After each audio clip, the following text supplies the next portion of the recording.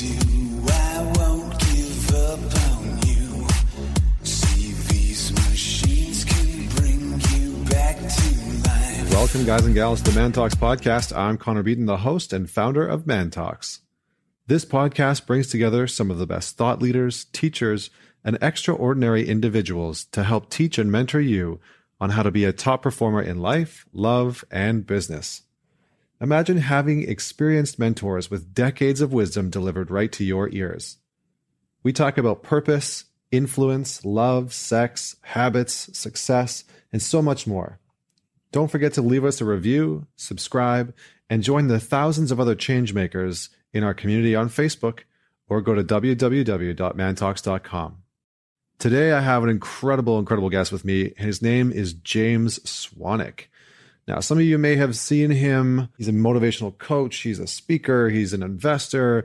He's also a former ESPN anchor on SportsCenter, which is big in Canada and Australia because he's Australian.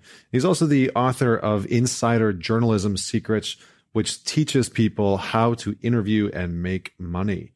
He's also founded the 30-day no alcohol challenge, which helps people take 30 days off of drinking alcohol to find their peak performance and evaluate their relationship with drinking alcohol, along with its effects on the human body.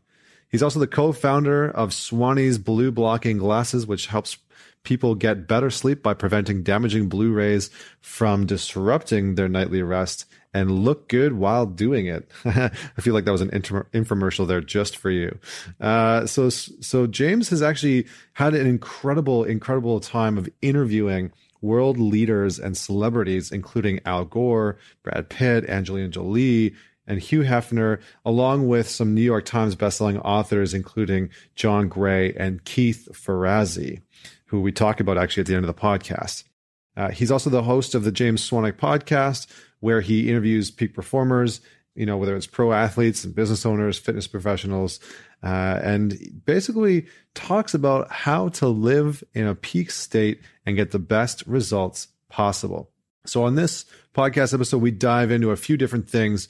We talk about some daily habits, how to build those daily habits. We talk about the 30-day no alcohol challenge, the results you can expect out of it, how to go about it. We touch a little bit on how to improve your sleep, and why you should shut your technology off at night at least an hour before bed.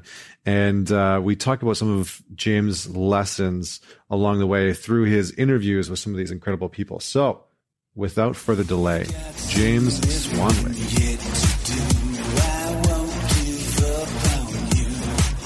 All right, James, welcome to the Man Talks podcast. I'm so excited to have you here today. Thank you for having me, Connor. Wonderful. So I'm going to start off like I usually start off. This is a great way that we like to rock here on the Man Talks podcast, which is by asking the question and hopefully eliciting a bit of a story from you. So can you tell us a story about a defining moment in your life that made you who you are today? Yeah, in about 2011, I fell in love with this beautiful Colombian woman, and she broke up with me, broke my heart. And for about 8 months, I was in this depressive cycle where I would walk through the streets of New York with my shoulders slumped forward, going, why? I don't understand. We're perfect together. And I really was quite a miserable mess for about 8 months.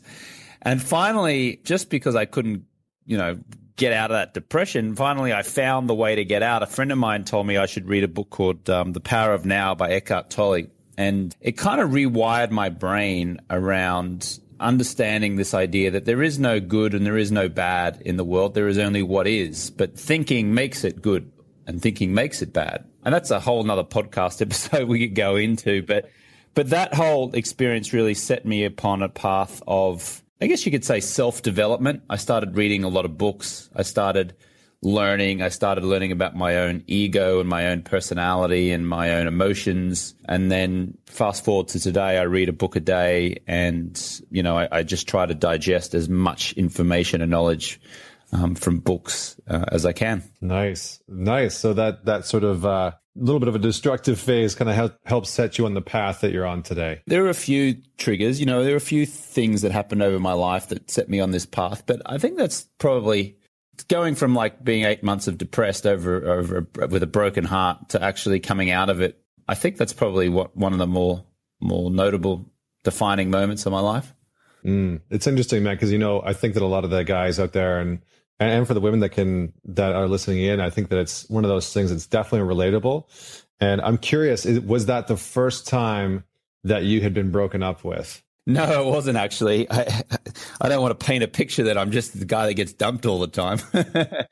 But I actually I went through kind of a similar experience when I lived in London. I lived in London from 1999 to 2003, and I'm from Brisbane, Australia, but I was living in London at that time. And I was in a relationship with a British woman, and she broke up with me, and that was really the trigger for me quitting the UK and heading over to America, to Los Angeles, where I've lived ever since for the past 16 years. So thank you very much to that wonderful woman, because without her dumping me, I probably wouldn't have tried to escape and move to the wonderful country of the United States where I now live. Nice, man. Yeah, I mean, I think that oftentimes breakups can be the catalyst, especially if we're in a relationship that we kind of get comfortable in, or that's not necessarily healthy for us, or it's codependent. Sometimes those breakups can be the proverbial kick in the ass that we need to create the actual change in their life that we're looking for. So I appreciate you sharing that. Thank you. So you grew up in Brisbane, Australia, and I'm curious because it sounds like you've moved a little bit. You grew up in Australia, you spent some time in London. What made the shift? Because the other interesting thing is that, I don't know if many guys know about this, but you were educated at the Anglican Church Grammar School. What was that experience like? Yeah, well, it's in Brisbane, Australia, on the East Coast, and they call it Churchy. That's the name of the book. It's a private school here. So private and public mean a couple different things depending on which country you're in. So I'll explain. Private school, it means that my parents paid for me to go to that school. I wore a school uniform. It was an all boys school, and I was very fortunate to go there. My parents, didn't make a lot of money. My dad was had a modest veterinarian practice. My mother was, working part-time while raising me and my two younger boys. So it was a big deal for them to send me there. What was the experience like? It was great. It taught me friendship. I'm still friends with at least 3 or 4 of the guys that I went there. I wouldn't say that I was overly religious. I'm not overly religious now, Connor. So while it gave me a kind of like a religious education, it didn't really define me. It wasn't really it wasn't like the be all and end all. In fact, since I've left school, I would say that, religion only plays a very minor part in my life now. So if your question is around like the religious component of it, I don't think it was a significant impact in my life. If your question is, what was it like to go to an all-boys school and get a private education, I feel, eternally blessed to my parents for giving me that opportunity. It wasn't easy for them to send me there. In fact, my 2 younger brothers didn't go to that school. They were sent to a different school where you didn't have to pay because we just couldn't afford it. So, I feel very fortunate to have had that opportunity. Yeah, I was curious about the all-boys part because I think it's a piece that not many people get to experience anymore, of going to an all boys or all girls school.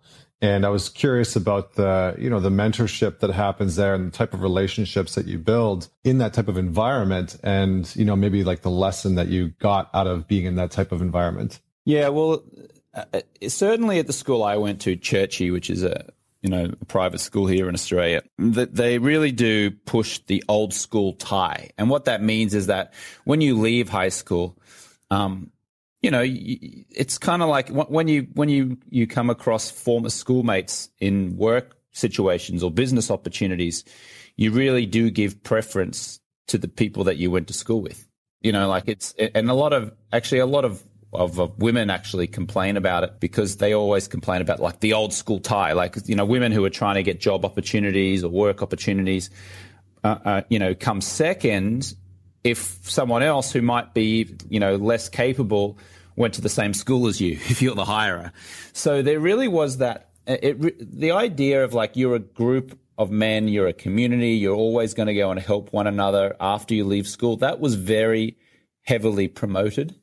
And it's alive and kicking today. I mean, it's a great thing, I think, even though some people complain about it, that we might get favors above other people. But it is a great thing. Like, I'm 41. I graduated high school in 1992, so 25 years ago.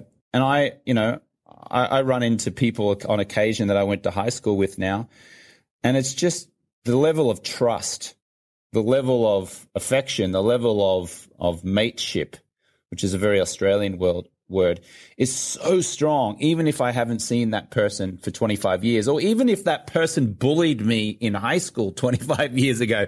Like, it's incredible, like 25 years later, you come across someone who you didn't really get along with at school. Now you're best mates, now that you really look after each other.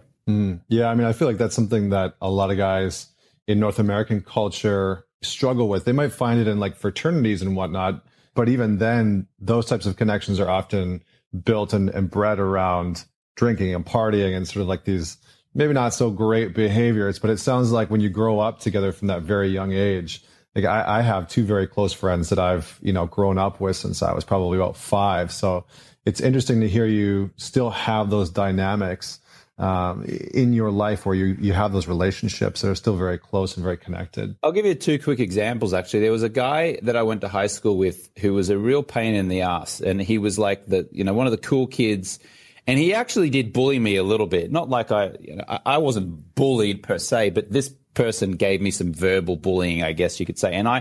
And for 10 years after I left high school, I hated this guy. I was like, this guy, I never want to see that guy again. And then I was in LA 10 years later, and my father messaged me and said, hey, James, this gentleman that you went to high school with, his father told me that he's in LA at the moment and he wants to reach out to you. And I was like, I don't want to talk to that guy. Anyway, I reluctantly did go and meet him, and it was just completely night and day. The guy was so nice. He was so friendly. The conversation of bullying never came up. He was really interested in my life, and we ended up creating this great friendship, and I've seen him many times over the years. So it just goes to show that you may have had an enemy in high school, but years later, it's pretty much, it can be all forgotten and you can move on. Nice. Yeah, I appreciate that insight, because I think that a lot of people hold on to those past images, right, of who those people were. And then, they miss out on the opportunity to connect with somebody who could support them in their current life. Yes. So why did you move to London? I'm curious about that. It seems like a very off the track progression. Well, in Australia, if you're under the age of 23 and over the age of, I think it's 19, then you actually are allowed to move to the UK and get a 2-year working visa. So a lot of Australians will finish high school, they'll go and do university, or they'll delay university and they'll head for the UK, get a 2-year working visa, and then just set up a base in London where they'll earn the British pounds, and then they'll use that currency to go traveling throughout Europe and explore the world, because, France and Italy and Germany just across the way in Europe there. Or they'll earn British pounds, they'll save it up, and then they'll bring it back to Australia 2 years later, where they will, put down a deposit on a home, because the, 1 British pound can get you, a few Aussie dollars. So it's not actually strange. It's actually quite common. And a lot of Australians do it because it's their opportunity to leave the nest of Australia, to go and see the world, to get out of their comfort zone, to put themselves in a place like London, and then, travel down to South America, travel down, across Europe, and really explore the world for the first time. And what was it like working in that environment and then moving over to the United States eventually and working in that environment? Because it seems like, in a sense, as an Australian, you're a foreigner. Not in a sense, you are a foreigner in those countries. And I'm curious as to whether you see that as an advantage or a disadvantage. And if so, where, how did that show up in your life? Yeah. In the UK, all the British locals were so used to having Australians come and invade their country that it was just like blasé. Oh yeah, just another Australian. So the novelty factor for us wasn't as big, but we did have a reputation of being very good workers, very hard workers. So when I went over there in 1999, I went to Sky Sports, which is the British version of Fox Sports, to apply for a job as the rugby and cricket editor of skysports.com. And I remember very distinctly going in and being interviewed by the British editor there. And he's like, "Oh, you're Australian? Oh, that's great." And at the time, Connor, Australia was pretty much the best country in the world at cricket and rugby. And so he was like, oh, you're Australian? Oh, great. Cricket, rugby. Awesome. Yeah, we're going to make you the cricket and rugby editor. Okay, great. Yeah, you're hired. And I was like, okay, that was pretty easy. I didn't even have to fight for it, you know? So just by virtue of the fact that I was Australian and our country was very good at sport, I was hired on the spot by the British editor. 4 years later, when I went to the US, it was harder to get a job because of work visa restrictions, but I was welcomed more by the American community. Like, Americans seemed to have a real novelty factor when it came to Australians. And so people were always so embracing of me as an Australian. Oh, you're from Australia? Oh, my God, that's amazing. Oh, I really want to go there. Oh, I've got a friend in Melbourne. They were more inclined to want to help me. In the UK, it was less like, oh, I really want to help you. Whereas when I got to America, I felt like it was more, I really want to help you. And I think maybe it was just the novelty factor a little bit. Nice. It's interesting because, like, as I look at, and one of the reasons why I wanted to have you on our podcast is not only because you've done such interesting things in different fields, but I feel like you have so much wisdom. And I feel like this is the type of podcast where we could have like a 2 or 3 hour conversation, not just about some of the things that you do, but just about your life and your experience, you know, with ESPN and whatnot. But I kind of wanted to shift gears a little bit in and around, before we talk about some of the other things, in and around, you know, the insider journalism secrets. And because you've kind of taught people how to interview and how to make money. And I think, you know, how to make money writing specifically. But I think that interview skills are something that, you know, so few people get right. And asking questions is one of the most powerful things that people can do, whether they're looking for a job, whether they're trying to move up in their career, whether they're starting their own business. And so I'm wondering if you can share some insights on your experience of interviewing and maybe some of like the top key things that people need to know, whether they're trying to hire somebody or whatever the circumstances around interviewing. Yeah, well, I mean, interviewing really is being a master questioner. And if you can learn the skill of being a master questioner, then all areas of your life will progress exponentially. And by a master questioner, let me give you a bad example. Let's just say you're at a party and you're meeting people, and someone introduces you and they say, hey, James, this is Connor. Connor, this is James. You go, oh, nice to meet you, Connor. You say, nice to meet you, James. And I say, what do you do? Or you say to me, Connor, oh, what do you do, James? That's a crap question, right? That's a dull question, and everybody asks it. So now you're being common. It also doesn't ask me anything about me. It just asks me what I do, but maybe what I do doesn't define who I am. So that question's a lazy question. But if you were in the same, instead of asking, you know, what do you do? Instead ask, oh, Connor, what's your story? Or tell me about yourself. They're great questions, because now I'm not interested just in what you do as a profession. Now I'm interested in you as a person, because you may, if I ask you the question, what's your story? You may then go into 100 different things which don't involve your job. If you asked me that question, say, what's your story, James? I might say, oh, yeah, I'm Australian. I've been living in the US now for 17 years. I love it. I'm really excited at the moment because I'm about to go back to Australia to see my family and go to my cousin's wedding, and I can't wait to see him. It's going to be awesome. All of a sudden now, that's a great topic, right? That's something awesome that you can relate to, because then maybe you start saying something like, oh, that's amazing. I've been to Australia, or I went to my cousin's wedding, or I'm really excited about this at the moment. You see what I mean? It doesn't just involve what do you do. And so I always try to, when I'm asking people questions, I'm trying to get people to talk about experiences and feelings and their story, not their job, not what they do for work. Now, what they do for work might be a great source of passion and excitement, but I'm not asking that question right off the bat as if that's the only thing that's important to me, right? Like it's a networking dinner or something. And like, I'm genuinely trying to elicit a feeling. I'm trying to extract interesting information from you that we can both connect on.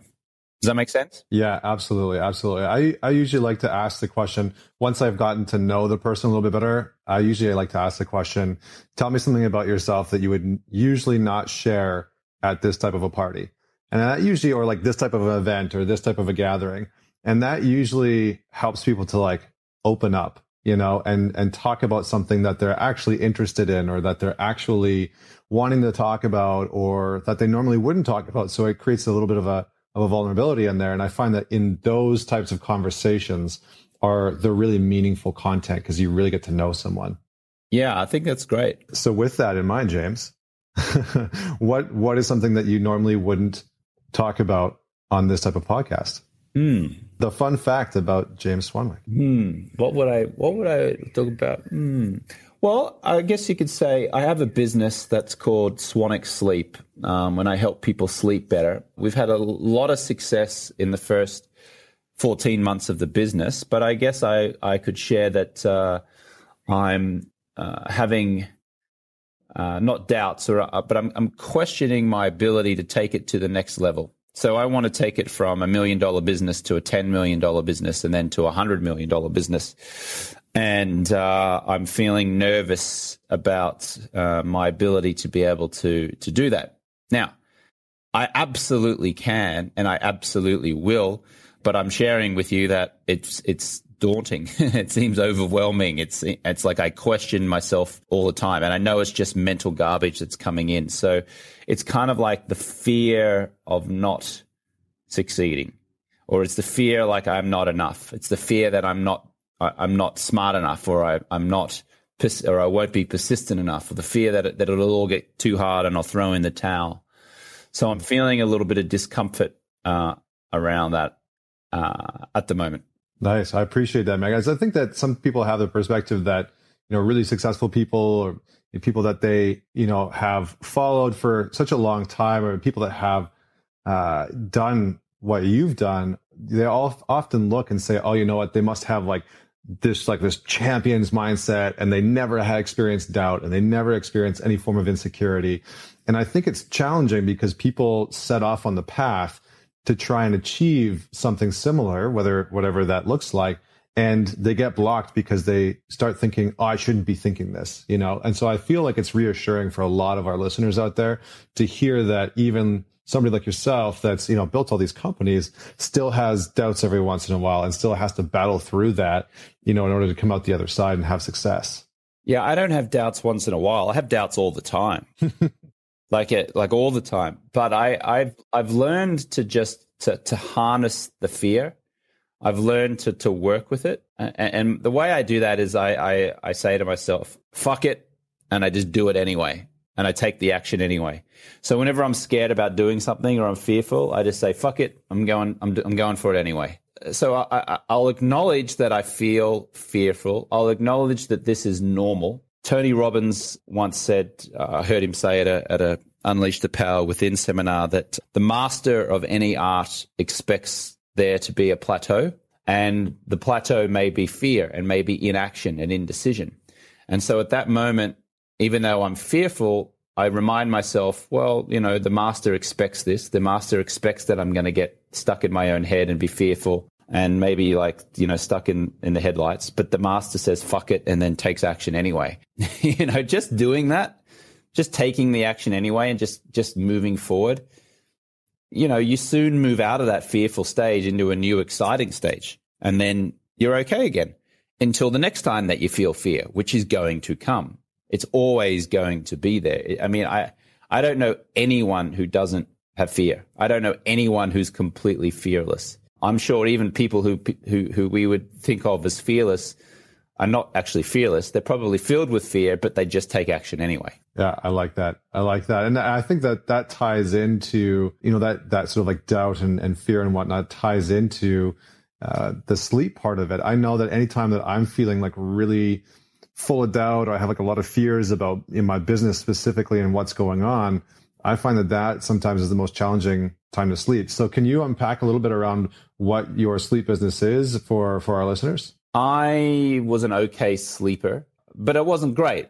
So I would still get 7 or 8 hours sleep, but I'd wake up in the morning feeling a little bit tired still, and I wasn't sure why, because I'm a pretty healthy guy. I eat paleo style, I exercise. And what I realized was that I was exposing myself to too much light at night from staring into my cell phone, from working late on my computer, from brushing my teeth in the kitchen light before I would go to sleep, from lying in bed, scrolling through email on my phone. What those electronic displays have is an artificial blue light.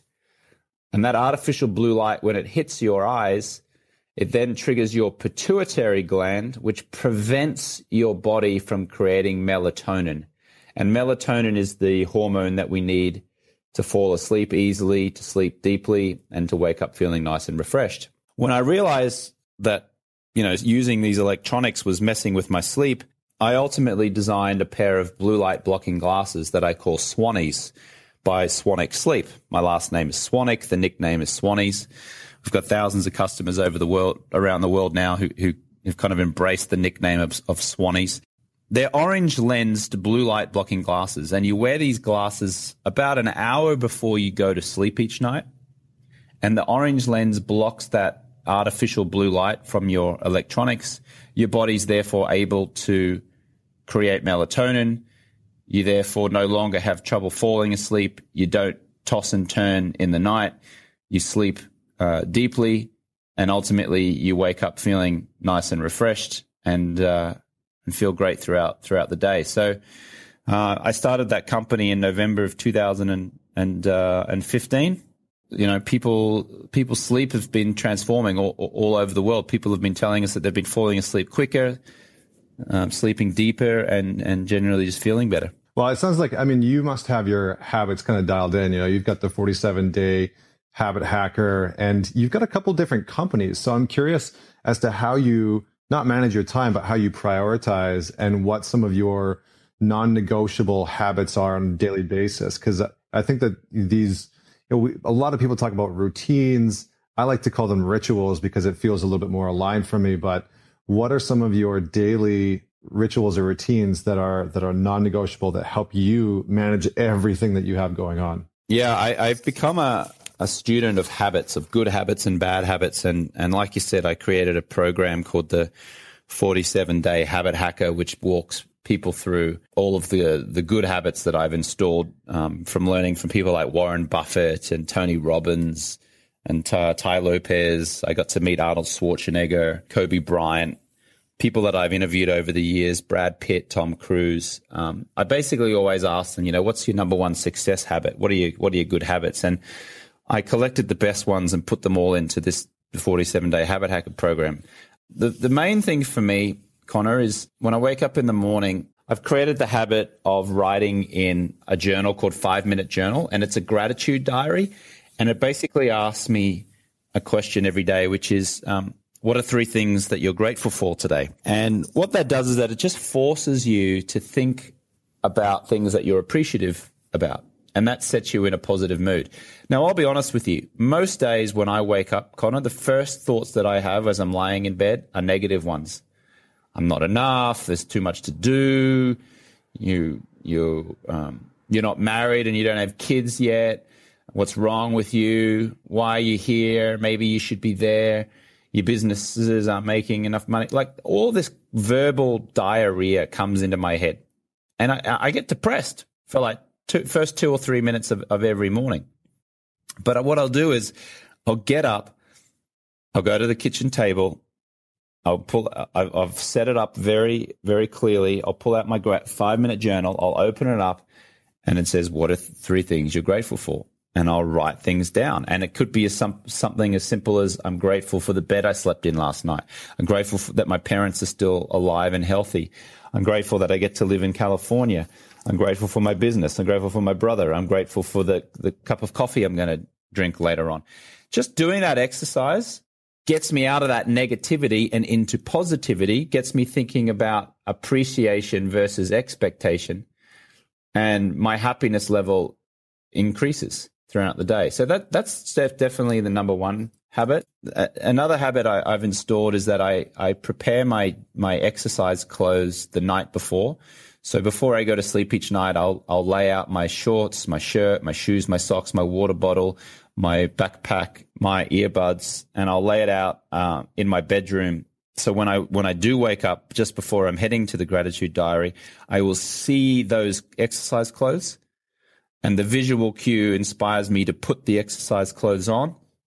And when I do that, 99% of the time, I end up leaving my home and going and exercising, versus those days where I haven't prepared my clothes and I'll wake up, I don't see the visual cue, and I'm like, maybe I'll skip the gym today. I don't really feel like it. So just those two habits alone, I found have increased my happiness level and also given me a very solid routine when it comes to exercise. Nice. I'm with you on that front. When I do the gym in the first thing in the morning, I'll put my exercise clothes right beside my bed on the floor, so that like when I roll out of bed, it's the first thing. Like if I'm going to get dressed, that's what I put on in the morning, and then I'm already in my exercise clothes. So I have like no excuse not to go. So I wanted to shift gears a little bit here because we got to wrap up soon, but I'm interested and I really want to talk about your 30-day no alcohol challenge. And this is something that in the past I had done and I'd never heard of other people doing it. And I think that's really, really fascinating. And I know for a lot of guys and a lot of women, doing this type of challenge and just cutting out alcohol can be extremely, extremely confronting for the first little while. And so I'm curious as to, why you created it and some of the benefits that you see people getting out of doing that type of an experience. Yeah, I was a social drinker for many years until I was about 35 years old. And by social drinker, I mean, I'd have a couple beers midweek. I'd have a couple glasses of wine if I was out to dinner with some friends. And then on a Friday or Saturday night, I might drink some more. On a Sunday, if I was watching the NFL, my favorite team, the Denver Broncos, I'd go and watch the Broncos, and I might, have a few beers. Never really getting drunk or anything like that, but just drinking, like drinking to relax at the end of a day, having a couple drinks out with friends. Nothing too huge, right? No big deal. Or so I thought. In 2010, I woke up in Austin, Texas. I was in a hotel. I was in town for the South by Southwest Festival, and I had a hangover. And I'd only had 2 drinks the night before. I'd had 2 Bombay Sapphire gin and tonics the night before. But for whatever reason, on this particular morning, I just felt really, really, hungover. And I looked in the mirror, and I put on some weight. I looked tired. I looked weathered. I wasn't sleeping well. I just felt kind of like blah. And I just said to myself, you know what, James, enough's enough. I think it's time that you took a break off the alcohol, and let's just run an experiment and see what happens if I quit alcohol for just 30 days.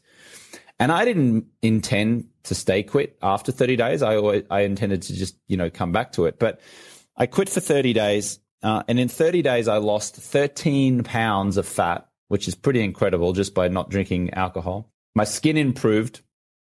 I looked better. My sleep improved. I was more productive. I started exercising more. And I generally just felt happier and more productive and more clear in thought. And so after 30 days, I went, I feel pretty damn good. I think I might see if I can go for 40 days. And then I got to 40 days and I was like, I lost another couple pounds. I'm feeling pretty fantastic. Maybe I'll just see if I can go for 3 months. And then I got to 3 months, and then I said, I wonder if I can go to 6 months. And then I pushed it out all the way to 1 year, and I was back at the same place in Austin, Texas the next year.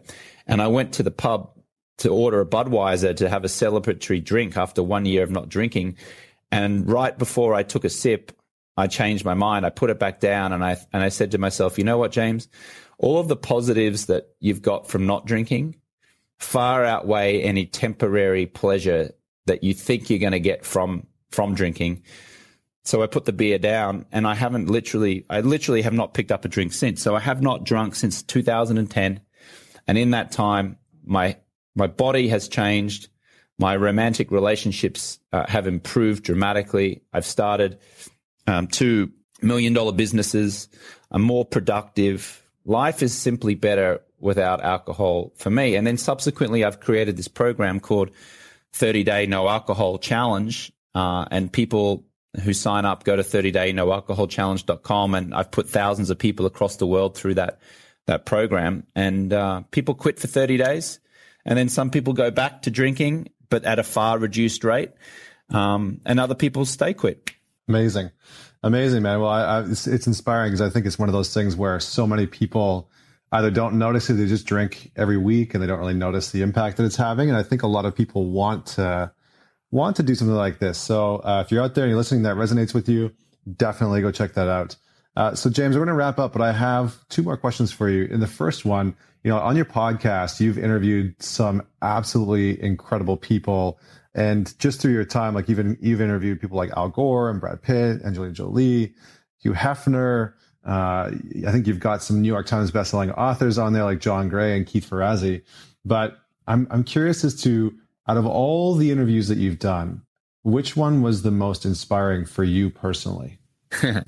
Well, I'll tell you what was the most interesting, and then I'll tell you the most inspiring. The most interesting was Macaulay Culkin. The little kid from the Home Alone movies? Yeah, totally. And I interviewed him at the Sundance Film Festival in 2004 when he was promoting a film called Saved. And it was so interesting because that guy is just a fascinating person. I mean, he was a child star at the age of 10. He divorced his parents when he was 18. He got a check for like $20 million on his 18th birthday party. He dated Mila Kunis, who's now, I think married to or in a partnership with Ashton Kutcher. Just a really interesting guy, and was just so interesting to interview. So that's a peculiar one, but Macaulay Culkin, that was really fun.